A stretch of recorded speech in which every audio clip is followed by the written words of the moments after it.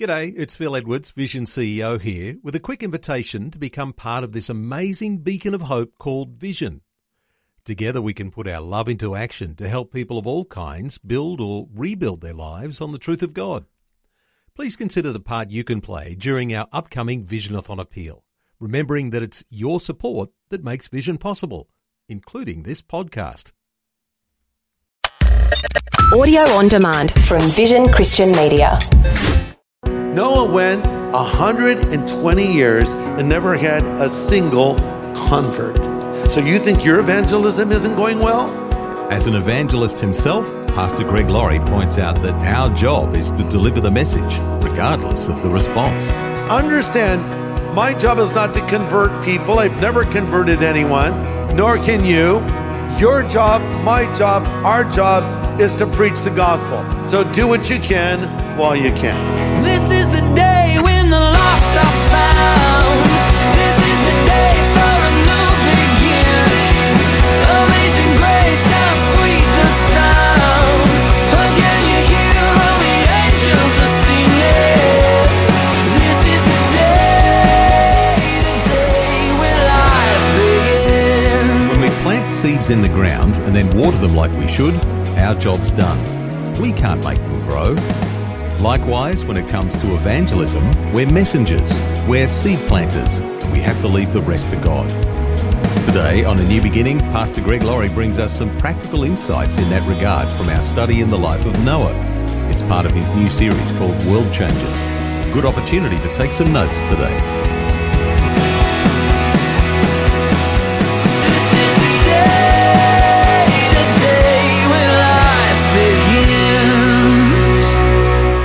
We're going to look at a time historically now where the world was very dark. In fact, it's the darkest the world has ever been, yet not as dark as it still will be. And in the midst of this very dark backdrop shined a very bright light, a true world changer. And his name was Noah. Go to Genesis 6, let's read about it, starting in verse 5. It was so bad that God saw the wickedness of man that was great on the earth. God saw that every intent of the thoughts of man's heart was only evil continually, and the Lord was sorry he made man on the earth, and he was grieved in his heart. And the Lord said, I will destroy man whom I've created from the face of the earth, both man and beast, creeping thing, and birds of the air, for I'm sorry I made them. And of course, judgment was about to come. But here's this man, Noah, living a godly life in an ungodly place, shining as a bright light in the darkest circumstances imaginable. Noah found grace in the eyes of the Lord. Genesis 6:8 says that. Noah found grace in the eyes of the Lord. Does this mean that God had grace on Noah because he lived a righteous life? No, the very opposite. Noah lived a righteous life because God had grace on him. What is grace? It's been defined as God's unmerited favor. Because he found grace, or grace found him, Noah lived a righteous life. Listen to this. God does not love us for what we have done or haven't done. Nor does God love us for what we are or are not. God loves us and extends grace toward us because he chooses to. Just because he loves you. And so he extended his grace to Noah. Noah responded appropriately to that grace and was a world changer. And he obeyed God and honored the Lord. Verse 9 says, Noah walked with God. Like his great-grandfather Enoch, Noah responded to God's grace and walked with him. By the way, it's only said of two people in the Bible that they walked with God. Not that others didn't. But it specifically said of two people they walked with God. One is Noah, the other is who? Enoch. We talked about him. He too was a world changer. Remember, we gave a key as to what it means to walk with God. Amos 3:3 says, can two walk together unless they be agreed? And the idea conveyed there is, unless they're in harmony, moving together to walk with God means I get in step with God. It means I can form my will toward God's will. It means that I honor him. But here is Noah who walked with God when no one else did. Do you ever feel like you're the only person walking with the Lord? That's one of the reasons I love our crusades. because thousands of Christians gather together and worship God. And you remember, hey, I'm not the only one. Because sometimes we feel like a minority, and that's because in many ways we are. But I love it that we can all come together and honor the Lord. And some critics have said of crusades, well, they're attended primarily by Christians. Yeah, so? What's wrong with that?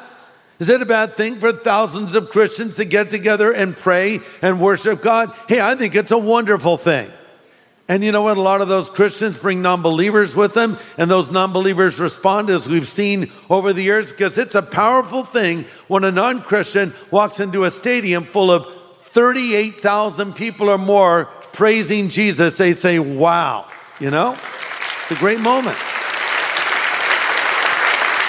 And boy, it really kind of softens our heart up for when we bring the gospel message to them. But yeah, sometimes you might feel as though you are the only one. Elijah felt that way. He was called by God to go face off with the prophets of Baal up there in Mount Carmel. So they all got together at the Carmel Corral, if you will. Remember the OK Corral? This was the shootout at the Carmel Corral. It was better than the Thrilla in Manila or the Rumble in the jungle. This was the battle of the gods. And guess who won? The Lord, who answered by fire. And the fire came down on the sacrifice in response to the prayer of the prophet Elijah. And the prophets of Baal were killed. And Queen Jezebel, who was underwriting the prophets of Baal, was really ticked off. She was royally ticked off. She was a queen. You can get royally ticked off when you're a queen. And she put a contract out on Elijah. She said, you're dead, man. I'm going to find you and I'm going to kill you. So he was really upset and he ran away and he was hiding. And he actually prayed this prayer, Lord, enough already. Take my life now. And he fell asleep. And then an angel of the Lord appeared to him. And I love what the angel said. Angel wakes him up and says, hey, Elijah, have something to eat. That's so practical. Buddy, you just need some food, okay? It's sort of like me. When I don't eat, I get cranky. Is there anybody else that gets cranky when they don't eat? I mean, my wife knows you're hungry, aren't you? How do you know? Because you're just cranky when you don't need to be. I'm not cranky. She'll throw a sandwich at me. I'll be much better. Then I'll be sleepy. Yeah. Pretty predictable. When you have a little child that can't speak yet and they're crying a lot, there's usually 3 reasons, okay? Number 1, they need their diaper changed. Number 2, they're hungry. Number 3, they need a nap. Change their diaper, give them a nap, give them something to eat, not while they're sleeping, wait till they wake up or before.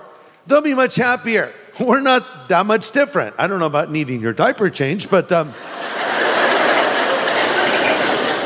just practical. Hey man, take a nap and eat something. Now snap out of it, Elijah, the Lord says. I have plenty who have not bowed their knee to Baal. You're not the only one. So Elijah understood that he was not alone in all of this. You're listening to A New Beginning with Pastor Greg Laurie from Harvest Ministries in California, USA. And today we're learning lessons from the life of Noah as part of Pastor Greg's series, World Changers. Let's continue. Here's another thing about Noah. He was a witness for God. You say, well, wait, I don't read about that here in Genesis or Hebrews. No, that's found over in 2 Peter 2. It says Noah was a preacher of righteousness. But listen to this. Noah went 120 years and never had a single convert. So you think your evangelism isn't going well? 120 years and did not have one single convert. But listen, understand, your job, my job, our job is to preach the gospel. My job is not to convert people. I've never converted anyone, nor can you.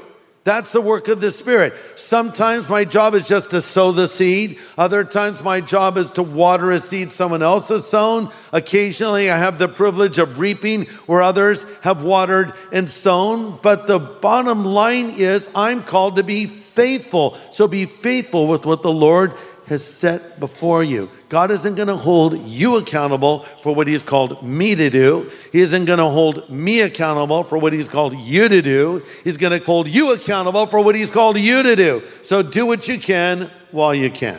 But having said that, though Noah never really reached anybody out there, even though he was a preacher of righteousness, he did reach his own family. Back to Hebrews 11, verse 7 again. By faith, Noah, being divinely warned of things not yet seen, moved with godly fear, and he prepared an ark, listen, for the saving of his household. Maybe he didn't reach thousands, he didn't reach hundreds, he didn't reach tens, but he reached his family, and they believed and helped him build that crazy ark because they knew that Dad loved God. They knew that Noah was a man of integrity. Listen to this, parents. God has given to you the responsibility to raise your children in the way of the Lord. Do not fail in this mission. Don't tell me you're so busy you don't have time to read the Bible to your kids before they go to sleep at night. Don't tell me you don't have time to take your children to church, not send them to church. You make time for what matters, because time passes quickly and soon they'll be older. It's not the job of the church to raise your children in the way of the Lord. Listen, we're here for you. We're here to reinforce what you do. Right now, you that have kids, they're being cared for by the volunteers here at the church that help out and minister to those little ones. And it's our privilege to do this for you. But let me say this, we don't want to do it instead of you. We want to do it along with you. We're just reinforcing what hopefully you're already doing by first modeling it in your home and then, of course, teaching it in your home. When should you teach your children? Moses said that you must commit yourself wholeheartedly to the commandments of God and repeat them again and again to your children. Talk about them when you're at home. Talk about them when you're away on a journey. Talk about them when you're lying down and when you're getting up again. And it's such a joy when the kids get it, isn't it? You know, I look at my son, Jonathan. He was a prodigal son like his older brother, Christopher. And Jonathan recommitted his life to the Lord after God called his brother home to heaven. And it was a statement that Christopher made to Jonathan that really shook his life. Prior to Christopher dying, he said to his brother, what's it going to take for you to commit your life to Jesus Christ? And after Christopher went to heaven, Jonathan recommitted his life to Christ. And now my son Jonathan is a pastor here at Harvest, actually teaching and preaching the gospel. Isn't that great? We have amazing discussions, you know, watching the Lord work in his life, watching him grow spiritually. Then he's doing it for his children. He was getting his daughter, Allie, ready, my granddaughter, ready for school. It's her first day at school a few days ago. She's in kindergarten.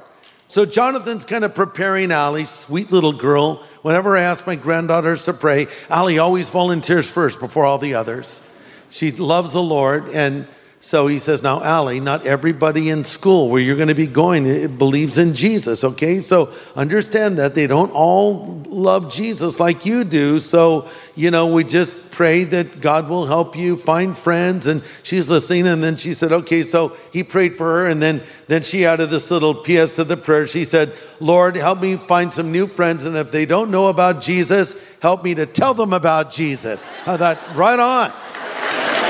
Yeah. That's good parenting. Maybe good grandparenting too, you know. One last thing I'll say about Noah and we'll close. It's about this ark. The door was open to the ark. Genesis 7:1 says, the Lord said to Noah, come into the ark, you and all your household, because I have seen that you are righteous before me in this generation. The door of the ark stood open. Anyone could have gone into the ark. Noah wasn't killing them gladiator style. They just didn't want to go in. And notice that the Lord said, come into the ark. Not go into the ark, come in, implying that he's there. If I'm in my house, I say, come in. God says, here I am in the ark, come in here. And in the same way, Jesus Christ says, come unto me, all of you that are laboring and are heavy laden, and I will give you rest. A lot of times people don't have time for God till crisis hits. Remember the aftermath of 9/11? Remember how churches were filled to overflowing? Everybody wanted a spiritual perspective on what just happened in our country. All of those people killed. There were prayer vigils on street corners. Remember those? Remember when Congress spontaneously broke into God Bless America on the Capitol steps? It was almost like a revival was beginning. And then it ended as quickly as it started. People were back to their normal busyness. And that happens in our life. There might be a crisis and we call out to God and He's so gracious, He hears us. How easily He can say, forget about you, man. You didn't call out to me any other time. I don't have time for you. You didn't have time for me. I'm too busy for you. That's not what God says. He says, call upon me and I will answer you, says the Lord. He's waiting for us to call on Him. And maybe something has happened in your life that's got you thinking about the brevity of life.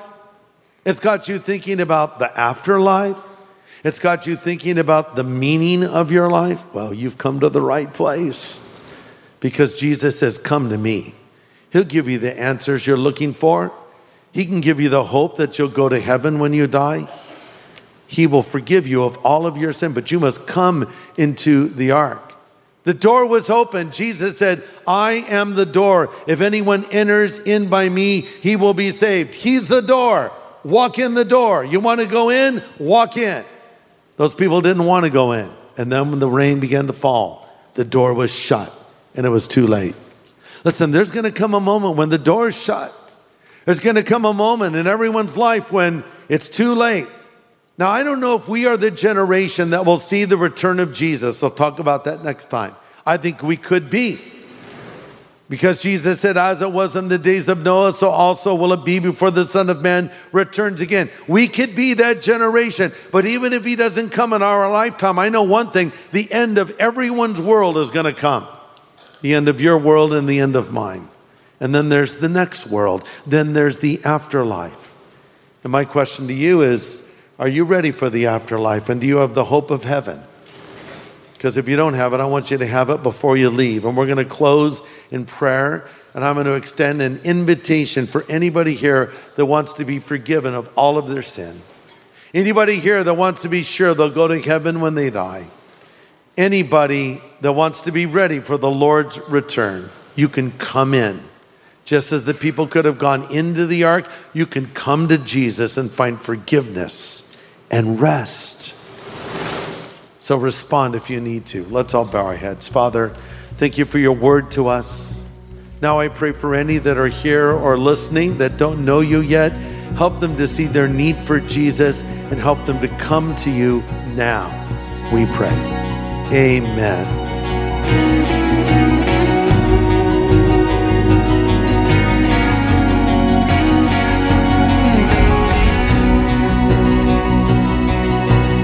Pastor Greg Laurie with an important word of prayer from today's study. And if you'd like to make a change in your relationship with the Lord, now's a great time. Pastor Greg would love to help you right now. If you would like to accept Jesus Christ into your life right now, and by that I mean if you would like your sin forgiven and have the assurance that you will go to heaven when you die, would you pray this prayer with me? Lord Jesus, I know that I'm a sinner, but I thank you for dying on the cross for my sin and rising again from the dead. I'm sorry for my sin, Lord, and I turn from it now, and I put my faith in you to be my Savior, my Lord, my God, and my friend. Thank you for loving me and calling me and accepting me. In Jesus' name I pray. Amen. Listen, if you just prayed that prayer and meant it, I want you to know on the authority of God's word that Jesus Christ has just come to take residence in your heart. The Bible says, these things we write to you that believe in the name of the Son of God, that you may know that you have eternal life. Thanks, Pastor Greg. And if you've prayed that prayer and you've asked Jesus to be your Savior, we'd love to help you to get started by sending you something called our New Believers Growth Packet. We'll send it out to you free of any charge or obligation, knowing that it'll answer some of the questions you might have and help you build a solid foundation for your faith. Just ask for the New Believers Growth Packet when you contact us on 1800 00 50 11. Well, tomorrow, some more insight from Pastor Greg's series called World Changers. Some good encouragement on being a godly example for our families. That's tomorrow, same time, on A New Beginning. This is the day when life begins. Now, for a copy of today's full message, get in touch with Vision Christian Store. It was called The World Changer at the End of the World. Just go to visionstore.org.au or call 1800 00 50 11. Thanks for taking time to listen to this audio on demand from Vision Christian Media. To find out more about us, go to vision.org.au.